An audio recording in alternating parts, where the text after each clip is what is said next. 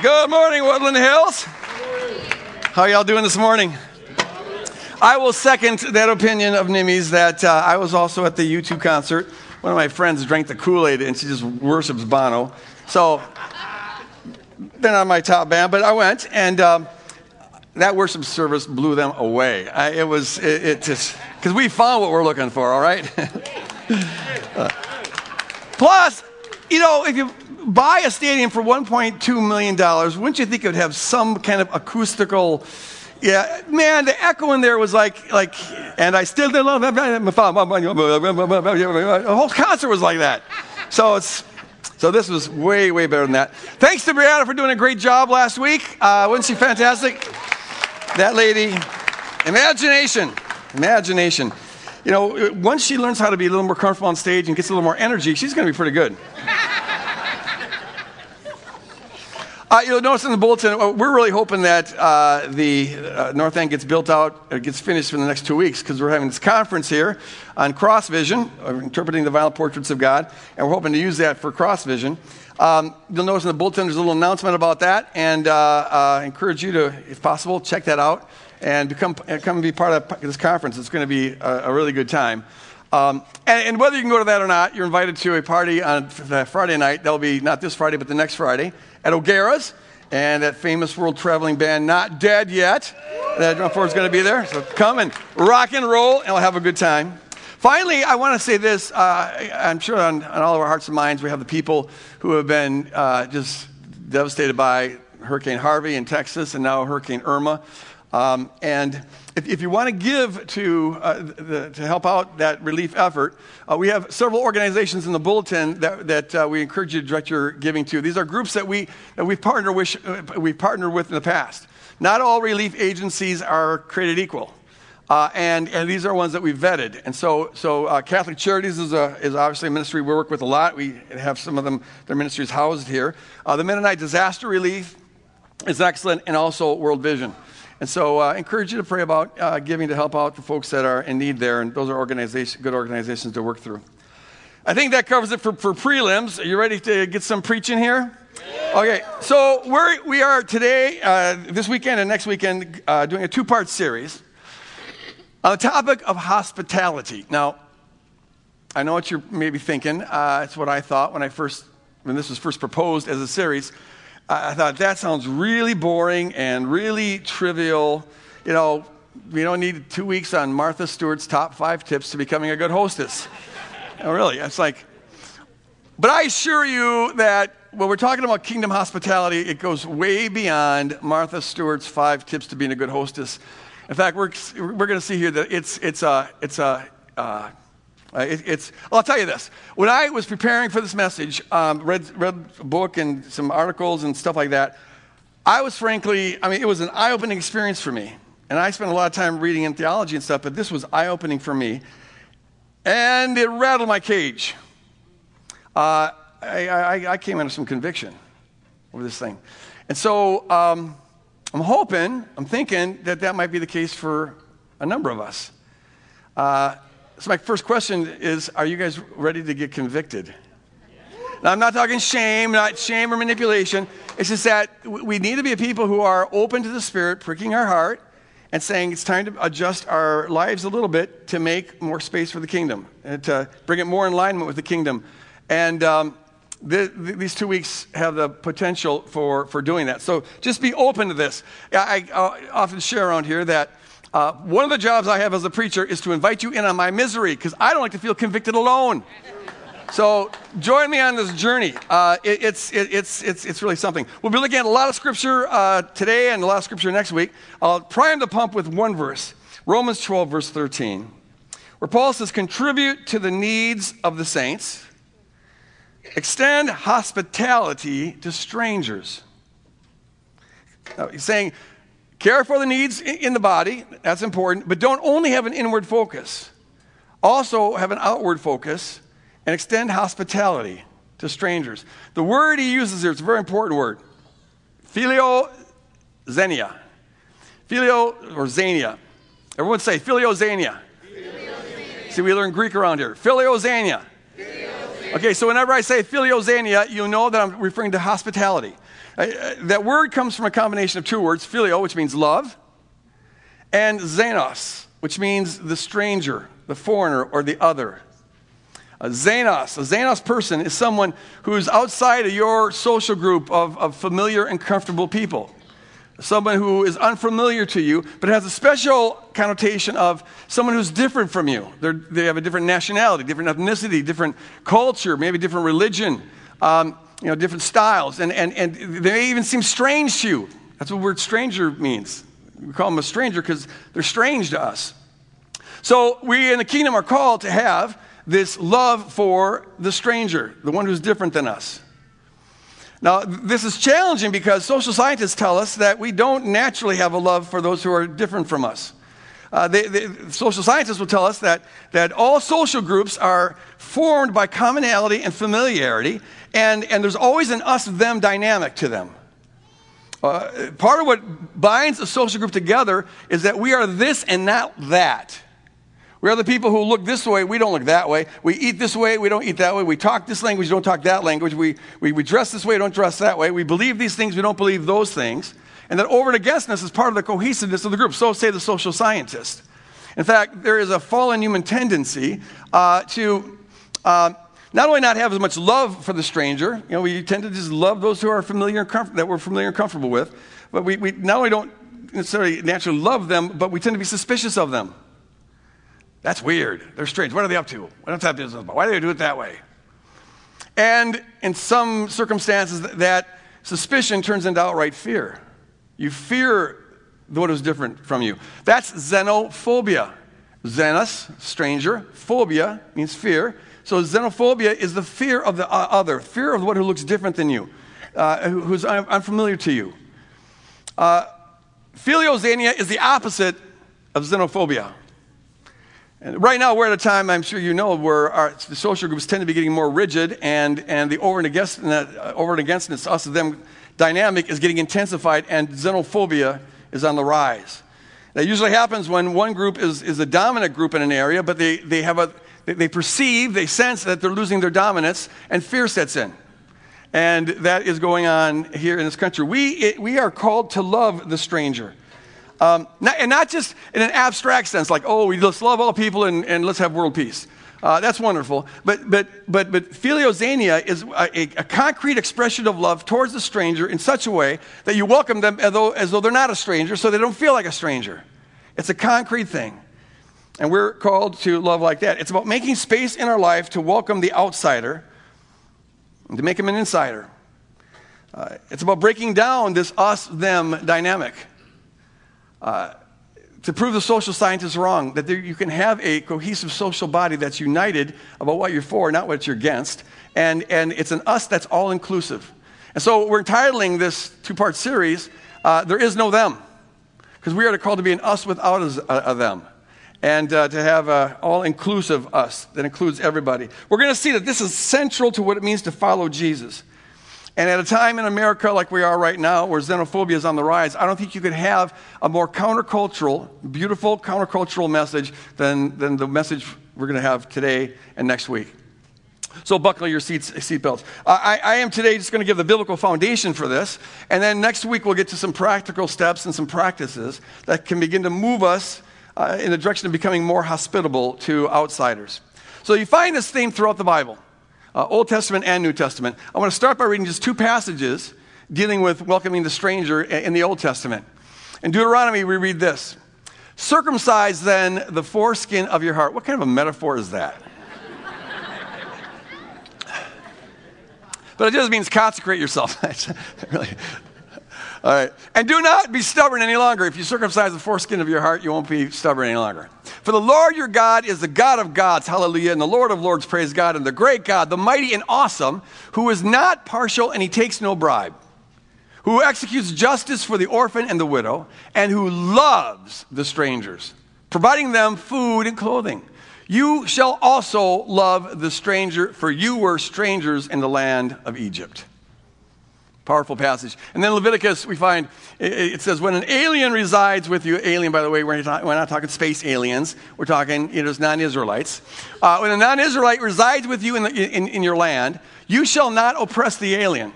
The alien who resides with you shall be to you as the citizen among you. Treat him like a citizen. You shall love the alien as yourself, for you were aliens in the land of Egypt. And I am the Lord your God, and I tell you to do this. You find this theme running throughout the Old Testament. There's a number of passages where they're given specific instructions on how they're to love the foreigner and the alien. Deuteronomy 26 says that when you bring your harvest before the Lord, you're to consecrate 10% of it to go to help out the foreigner and those who are in need. In fact, that's how the Lord, the passage we read says, the Lord says, I will take care of the widow and the orphan and the alien. Well, this is how the Lord takes care of them. This is how he provides food and clothing for them, because the people of God offer them up. He works through his people. And so they were to take 10% of their produce and give it to those who are in need, including the alien. Other passages tell them, when you harvest your crop, leave some of it on the field. So for people who are hungry, who don't have enough to eat, the alien, the foreigner, and those who are in need. And so in a lot of different ways, the Israelites were supposed to make space to welcome in this stranger. And the importance of this was stressed over and over again. They were told, for example, that if you treat the foreigner as a citizen and love them, and if you care for the widow and the orphan and others who are vulnerable, then your land will be blessed.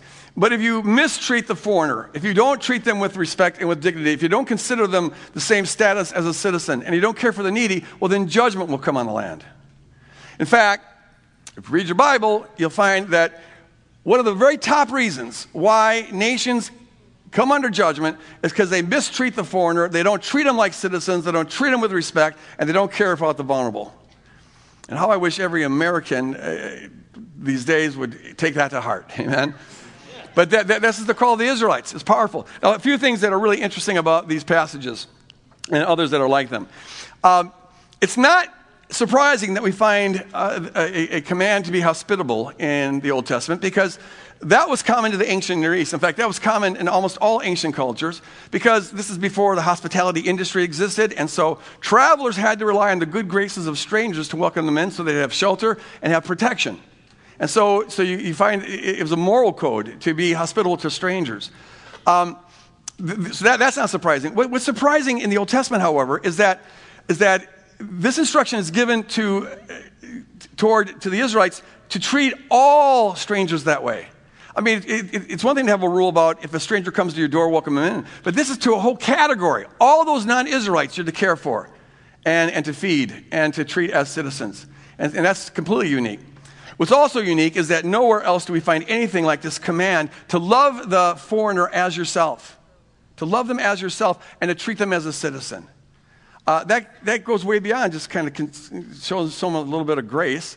What the passage is saying is, you treat that foreigner as though you were that foreigner. And you treat them as though they're a fellow citizen like yourself.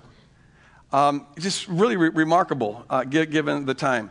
What's also unique about these passages is the reason why the Israelites are called to treat the foreigner this way. Two reasons are given. One, they're to love the foreigner and show hospitality to the foreigner because God shows hospitality. This is what God is like. And to be the people of God means you reflect the character of God. That's what it is to be godly. You reflect the character of God. So if God is hospitable, then the people of God are called to be hospitable. The Israelites were foggy about a lot of things when it comes to the character of God and the will of God. They didn't have the revelation that we have. But in passages like these, you can just see the Spirit of God breaking through. Because it doesn't match anything else in the culture. When you have this revelation that God shows no partiality, he shows no favoritism, he loves all people equally. Man, in the ancient world, that's just unheard of. And he doesn't take bribes. Now, what's unique about that is that bribes are how you got things done with the gods in the ancient world. You want the gods to do anything, you got to bribe them. You got to offer them a child or something. But here the Lord reveals that he's not a God who takes bribes. And he cares about the orphan, and he cares about the needy, he cares about the vulnerable, and he loves strangers, and he loves to provide for strangers, and he uses God's people to do it. That is the Spirit of God breaking through. And so they are called to be hospitable because God is hospitable. The second reason given is that over and over again in the Old Testament we read the Israelites were called to remember that you also were once foreigners in the land of Egypt, and you were slaves in the land of Egypt. You know what it's like to be a mistreated foreigner in a foreign land. Don't ever treat people that way. Rather, you're to do the opposite. And so you're to love them as yourself and consider them a fellow citizen. So we're hospitable because God is that way and because we ourselves were strangers. Now, these are the same reasons given in the New Testament as to why the people of God are to be hospitable. But in light of the cross, it takes on a much more profound meaning. There's a lot of passages I could read that have to do with this. I'll focus on one, Ephesians 2. Here's what Paul says in Ephesians 2. It says, you were dead through the trespasses and sins in which you once lived, following the course of this world, following the ruler of the power of the air, that spirit that is now at work among those who are disobedient. But God, who is rich in mercy, I love that, but God, who is rich in mercy, out of the great love with which he loved us, even when we were dead through our trespasses, he made us alive together with Christ. By grace you have been saved, and raised us up with him and seated us with him in the heavenly places in Christ Jesus. I love that. Amen. Then to Gentiles specifically, he says this. Remember, that phrase again, remember, never forget this, that you were at that time without Christ, being aliens from the commonwealth of Israel, and strangers to the covenants of promise, having no hope and without God in the world. But now in Christ Jesus, you who once were far off have been brought near by the blood of Christ. So then, you are no longer strangers and aliens, but you are citizens with the saints and also members of the household of God. Hallelujah. Hallelujah. Amen. Powerful passage. Let me just break it down a little bit. First, Paul says that you weren't just strangers to God, you were dead. You're corpses. What he's saying is that the relationship between, without Christ, the relationship between you and God is analogous to the relationship between a dead person, a corpse, and the living. Now, some of the brighter folks in the room may have noticed that corpses don't have relationships. Nothing, nada, nil, zero, zippo, zilch, nothing. Corpse is dead. And so what Paul is saying is that apart from Christ, we were spiritually dead. We had no relationship with God. We were as alien to God as the dead are to the living. That's what he's saying. He's talking about being strangers. And that's why Paul goes on to say specifically, you were strangers of the promises of God. You were aliens. You had no hope. You were without God in this world. And as if that wasn't bad enough, he says you were in bondage to the prince and power of the air. He's talking about Satan here. You were in bondage to him. And so he's saying that essentially you were enslaved corpses locked in the pit of hell. We couldn't be more estranged from God than we were, more alien to God, more xenos to God than we were. But when we were xenos, God loved us. He showed us extravagant phileo extravagant hospitality. When we were on the outside, he made us insiders. God looked down on us and he had this compassion.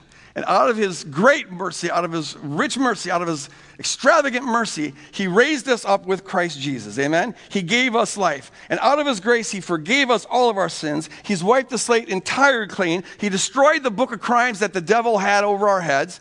And he freed us from our bondage, praise God. And so we who were once so far away have been brought near. So near that though we were once aliens, now we are seated with Christ in the heavenly realms, praise God. We've been brought so near that we who once were complete outsiders, we've been made insiders. In fact, not just insiders, we've been placed in Christ Jesus. And Jesus is the ultimate insider. He's as inside as you can get in the triune God, and we've been placed inside of him, so we are on the inside of the insider, praise God. We once were outsiders, but now we're hyper insiders. Amen? And though we once were enemies of God, now because we're in Christ, we are loved with the same perfect, unwavering love that the Father has for Jesus Christ. Hallelujah. And we who once were strangers have been welcomed in, and now God has opened his treasure trove of blessing to give to us. We once were as far away from God as possible, but God loved us in that condition when we were Xenos, and now we are as close to God as possible because we're in Christ Jesus. Hallelujah. To the point where God now says, everything I have, I open up to you. What I have is yours. Because see, when you're placed in Christ Jesus, everything that belongs to Jesus by nature becomes ours by grace. We inherit the kingdom, praise God. His love becomes our love.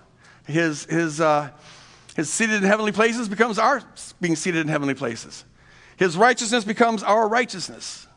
His blessings become our blessings. His joy becomes our joy, and his peace becomes our peace, and his throne of honor becomes our throne of honor, and his intimacy with the Father and Spirit become our intimacy with the Father and Spirit. Folks, we've been brought near. You talk about hospitality. You talk about philoxenia. This is philoxenia on steroids, praise God. Amen? Amen. It's beautiful. And we were dead, but now we participate in the resurrected life of Christ. We were strangers, but now we sit at the table and feast at his banquet, praise God. We were hostile outsiders, but now we're beloved insiders. We were strangers, but now he makes us members of his own household. He calls us beloved children. Now we're family. That is extravagant hospitality. And the thing is, folks, he didn't have to do any of that. It's by his rich mercy, which means he wasn't forced to do this. No one compelled him to do this, and God knows we didn't deserve it. No one forced Christ to make space for these enslaved corpses. No one forced Christ to set aside his divine prerogatives so he could become a human being. No one forced Christ to agree to being turned over to wicked humans who would spit on him and mock him and beat him and crucify him. No one forced Christ to enter into solidarity, total solidarity with our sin, and then enter into total solidarity with our God-forsakenness.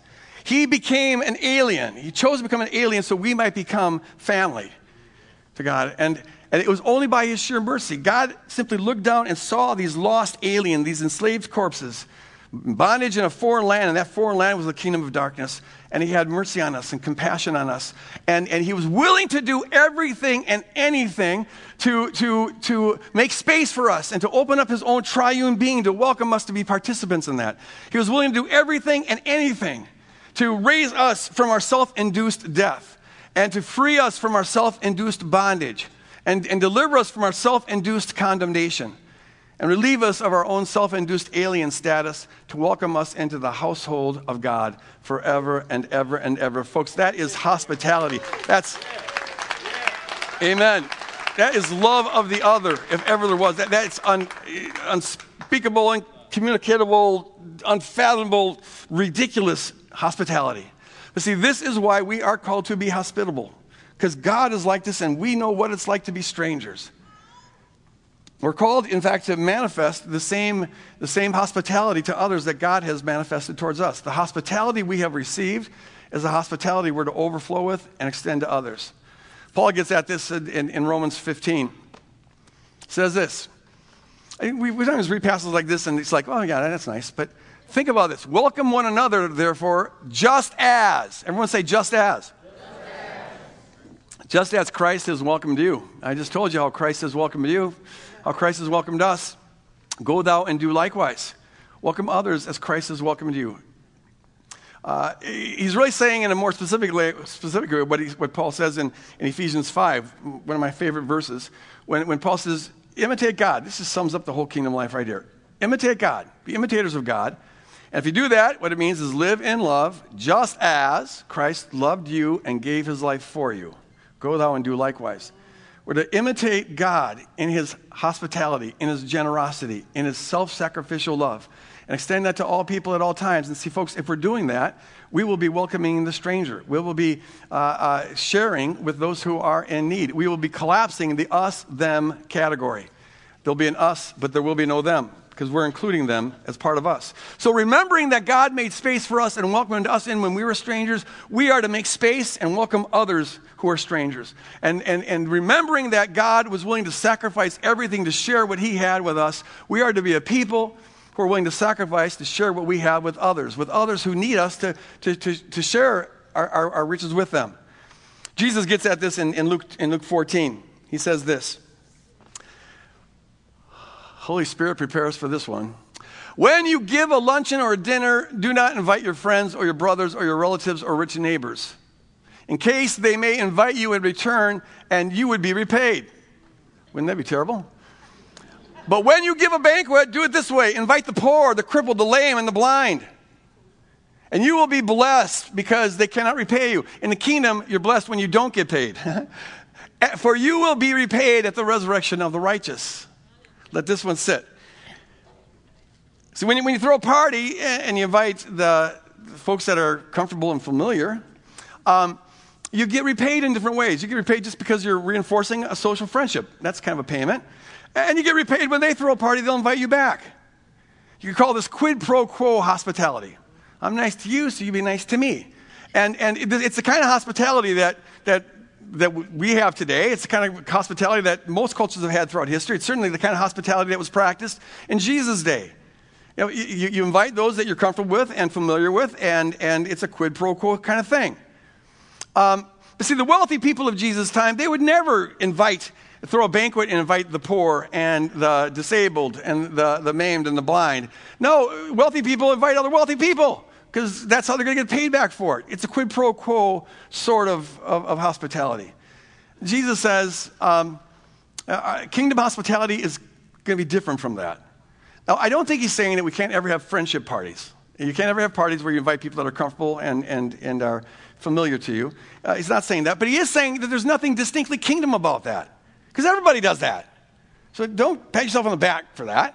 In fact, don't pat yourself on the back for anything because it's all by grace. But that's just normal. And so there's no distinct kingdom reward in that.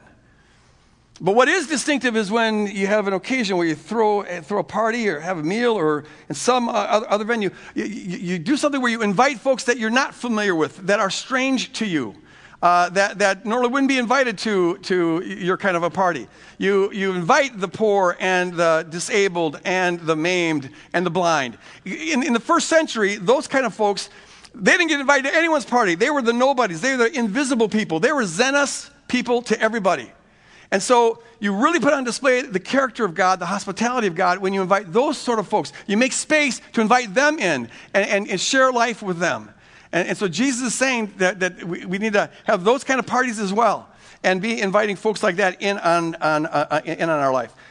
Buck upstream the quid pro quo hospitality and start doing outrageous kingdom hospitality. Jesus and the early church lived like this, and it was beautiful. Jesus, here he is, a holy rabbi, hanging out with prostitutes and tax collectors, going to parties with them. For normal first century Jewish rabbis, those would be xenos people. Those would be the aliens. You steer clear of them. But Jesus broke down that us-them dynamic and entered into solidarity with them and welcomed them into his life. And throughout his ministry, he loved everybody, and so he went wherever he was invited, but rich people weren't that interested in him. So he hangs out and ministers to the least of these, the invisible people, the people on the margins, the people who are oppressed, the people who are in need, the sick and infirmed. He spends his ministry with them primarily. And see, he's there manifesting the hospitality of God, welcoming in others who would normally not be welcomed in. And the early church imitated that because Paul tells us to imitate that. We just read it. So in the early church, one of the things that they were most known for was their outrageous hospitality. They swam upstream the Roman quid pro quo hospitality system, and they invited everybody to everything. They opened up their lives to others. They welcomed others in. And they treated everybody as equals. This was one of the most crazy things in the early church. It didn't matter what your social status was, whether you're rich or poor. It didn't matter what your gender was. It didn't matter whether you're able or disabled or whether you had a good reputation or a bad reputation. It didn't matter what your ethnicity was. They just welcomed you in and treated you as equal. And the reason is because they knew that their standing before God and therefore their standing before one another is found in Christ. And if you have Christ in common, you've got everything in common. Nothing else really matters. And so the early church put on display that beautiful truth in the New Testament that in Christ there's neither male nor female, neither Jew nor Gentile, neither bond nor free, neither black or white, neither American nor Russian. In Christ, there's simply in Christ. And we've all been given unsurpassable worth, and so we all treat each other with unsurpassable worth. That's kingdom hospitality. And the early church was known for their love for strangers. They went out of their way to welcome in strangers and to show love on strangers, especially those who were in need. They would take in orphans and widows and others who just had, no way to support themselves. They didn't have like a great safety net in the ancient world. And so the church became that safety net. And they just would take in these people and take responsibility for caring for them. And they would love them into the kingdom that way. And sometimes when a plague would hit a city, everybody would run from the city, including the doctors. But the Christians would stay behind and minister to the sick, putting their own lives at risk for the other. And see, that's distinctly kingdom, and it stands out, and people would see that. And one of the reasons why the church grew so fast in the first 3 centuries, even though it was an illegal religion and was often persecuted, it grew at lightning speed, and it's because of the outrageous hospitality of these early Christians. They loved people into the kingdom, and it stood out. And people wanted to be part of that and join forces with it. In doing that, the early church, in imitating Jesus, they put on display the truth that hospitality is what the kingdom of God always looks like. They put on display this truth that where God reigns over a life or over a people group, they will be reflecting the hospitality that God has extended towards them.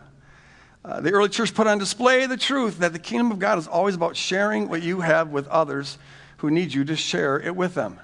The kingdom of God is always about loving the xenos, loving the stranger.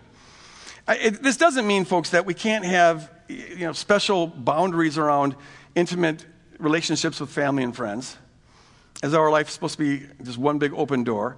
No, you need special boundaries around special relationships with family and friends.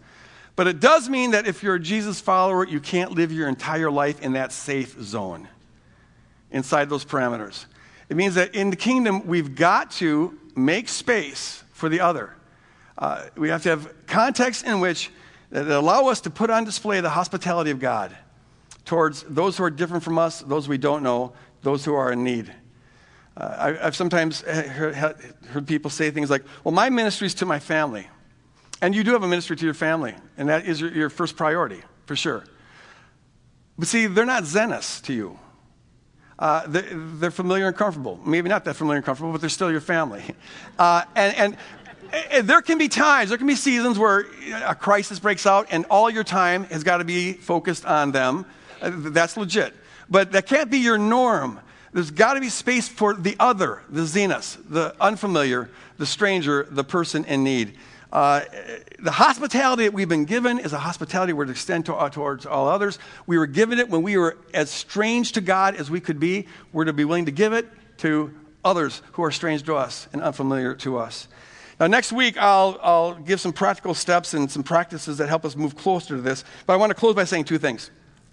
First, we've got to just be aware that there's so much in American culture and in Western culture in general that pushes back on this kind of kingdom hospitality. Quid pro quo hospitality is fine, but this kingdom hospitality, the whole momentum of our culture goes in a different direction than this. And so what we're up against here, if we're going to be serious about becoming truly hospitable people, it's huge. We're facing a Mount Everest, and you can't expect to move Mount Everest overnight.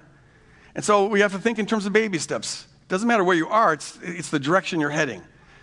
So a first baby step is this. I don't believe we'll ever have the kingdom hospitality significantly manifested in our life until we're cultivating kingdom hospitality in our heart and our mind. If our lives right now don't reflect kingdom hospitality, it's because our heart and mind isn't oriented towards kingdom hospitality.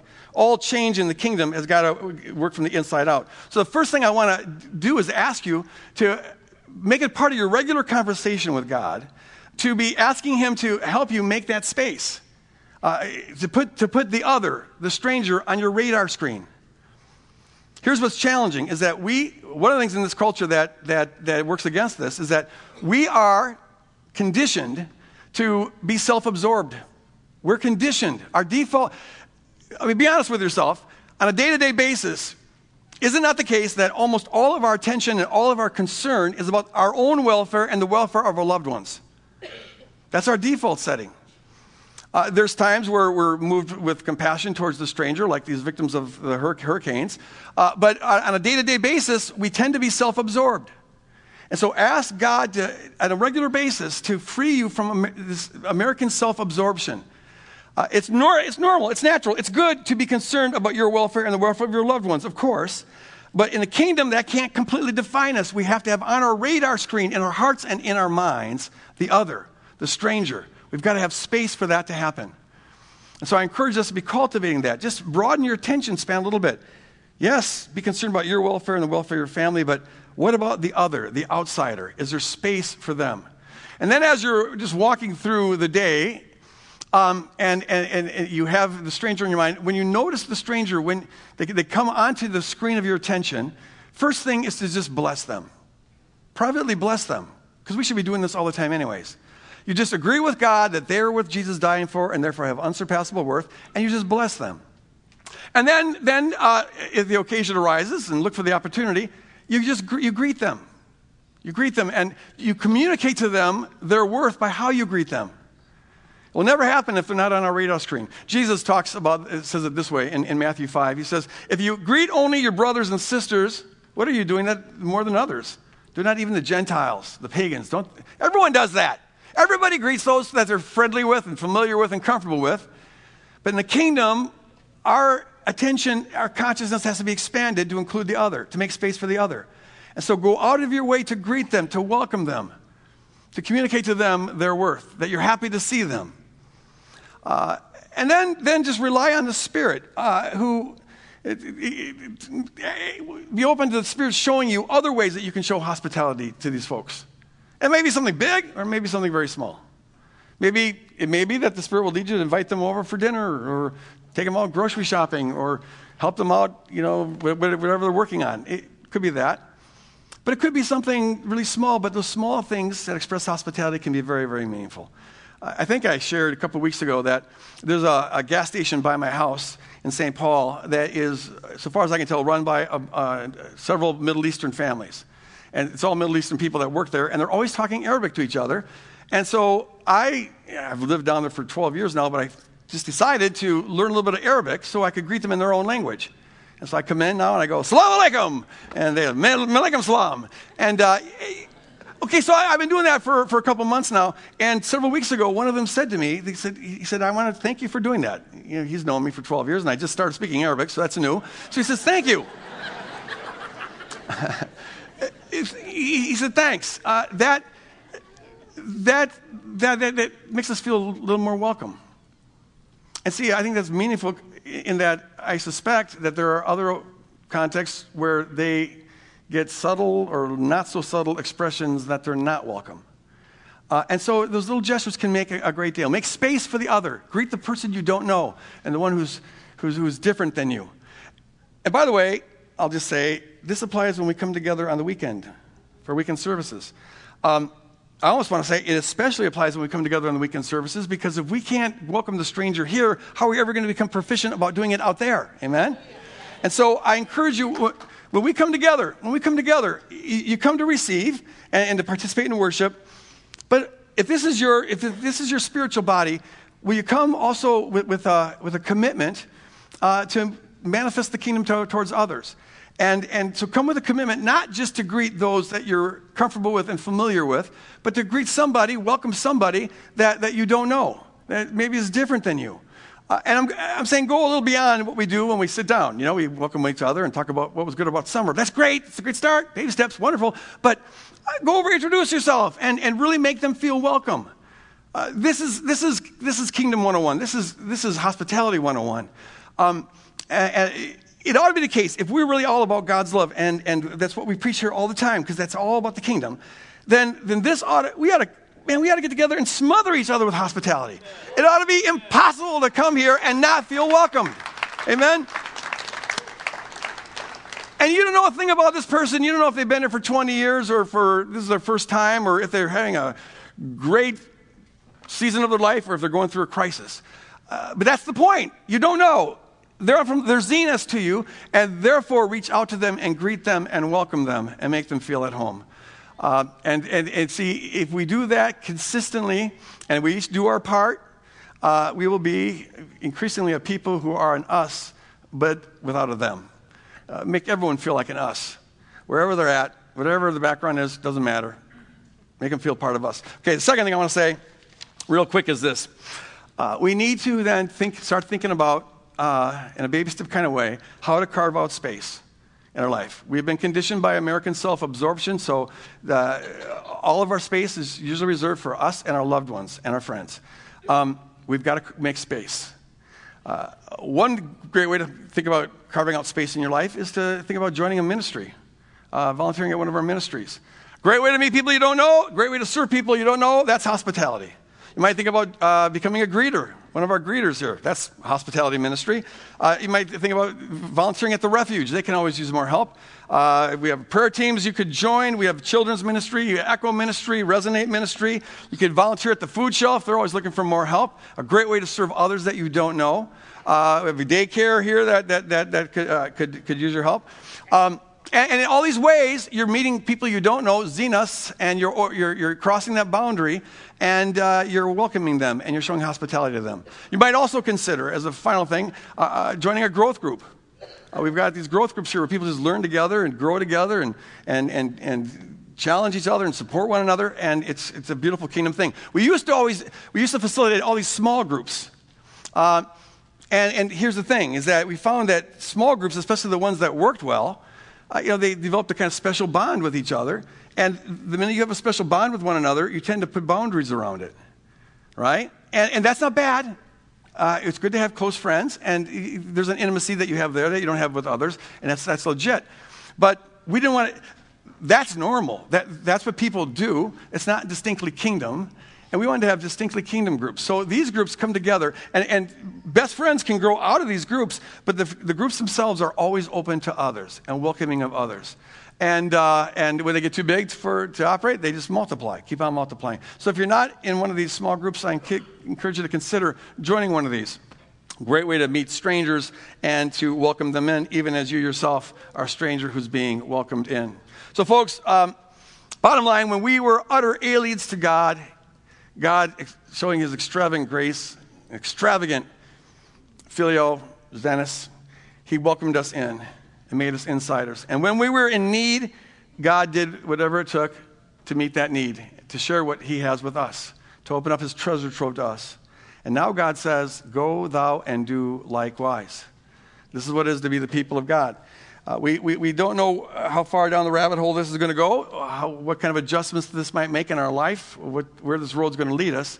But we start with baby steps. And so the baby steps are, make space in your heart and mind. Ask God to free you from this American self-absorption so you have on your radar screen the other, and a heart for the other, and to care about the other, and then to bless the other, and to greet the other, and to follow the Spirit in how you show hospitality to the other. The hospitality that we have received, folks, and it's, as you can see, extravagant. The hospitality we've received is a hospitality we're to extend to all others. The unfamiliar, the stranger, the needy. Amen? Would you stand? All right. If you're here this morning and have any need that could use prayer, I want to encourage you to come up here and pray with our prayer teams. They'll be up here by the stairs. They would love to minister to you. And if you're here this morning and you're not a devoted follower of Jesus, but there's something going on the inside of you that's saying you should check that out, I encourage you to check that out. Just come up here and talk to these folks, and they'd love to explain to you what it means to be a follower of Jesus. So folks, as we leave here today, can we do it as a people that are committed to making space for the other? Can we do it as a people that are committed to extending to others the love and hospitality that God has extended to us? If you agree with that, say amen and go out and be hospitable starting now. Amen. God bless you guys.